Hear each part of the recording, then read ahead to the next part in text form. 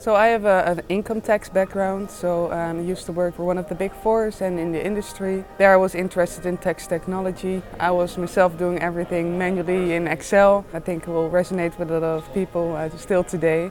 But that's how I got interested in the tax technology and how it could help and automate tax departments, reducing manual labor and also then reducing risks. One of my biggest frustrations was that I was spending, and I estimated roughly 70 to 75% of my time on gathering the data, and that was all manual. I was reconciling everything in Excel, but I was not comfortable with the data that I was using, so I was also not very comfortable about the outcome. You can import data from the data sources that you need today, so that could be your ERP system, but also other data like unstructured data in the form of a PDF or an email, maybe a letter from the tax authorities. All that data you can import in our tax performance engine, unify it, making sure you can use that data for your tax purposes, but also run any validations and enrich the data, meaning you combine different data sources. So let's say master data with your ERP data, so you have your legal entity data, for instance.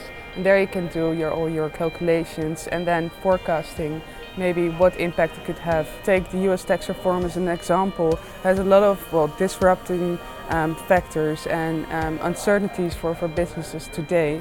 And you can leverage tax technology to estimate, to forecast what impact it could have for your effective tax rate in the end. So one of the benefits of this is it's reducing manual labor and it frees up time in your tax department, so you can spend the time on really doing those tax adjustments, tax calculations, tax forecasting. Thanks for watching. Explore the rest of our Vertex Exchange Europe 2018 playlist for more updates from Vertex tax experts, partners and clients. And please subscribe for the latest business, finance and strategic insights from EuropeanCEO.com.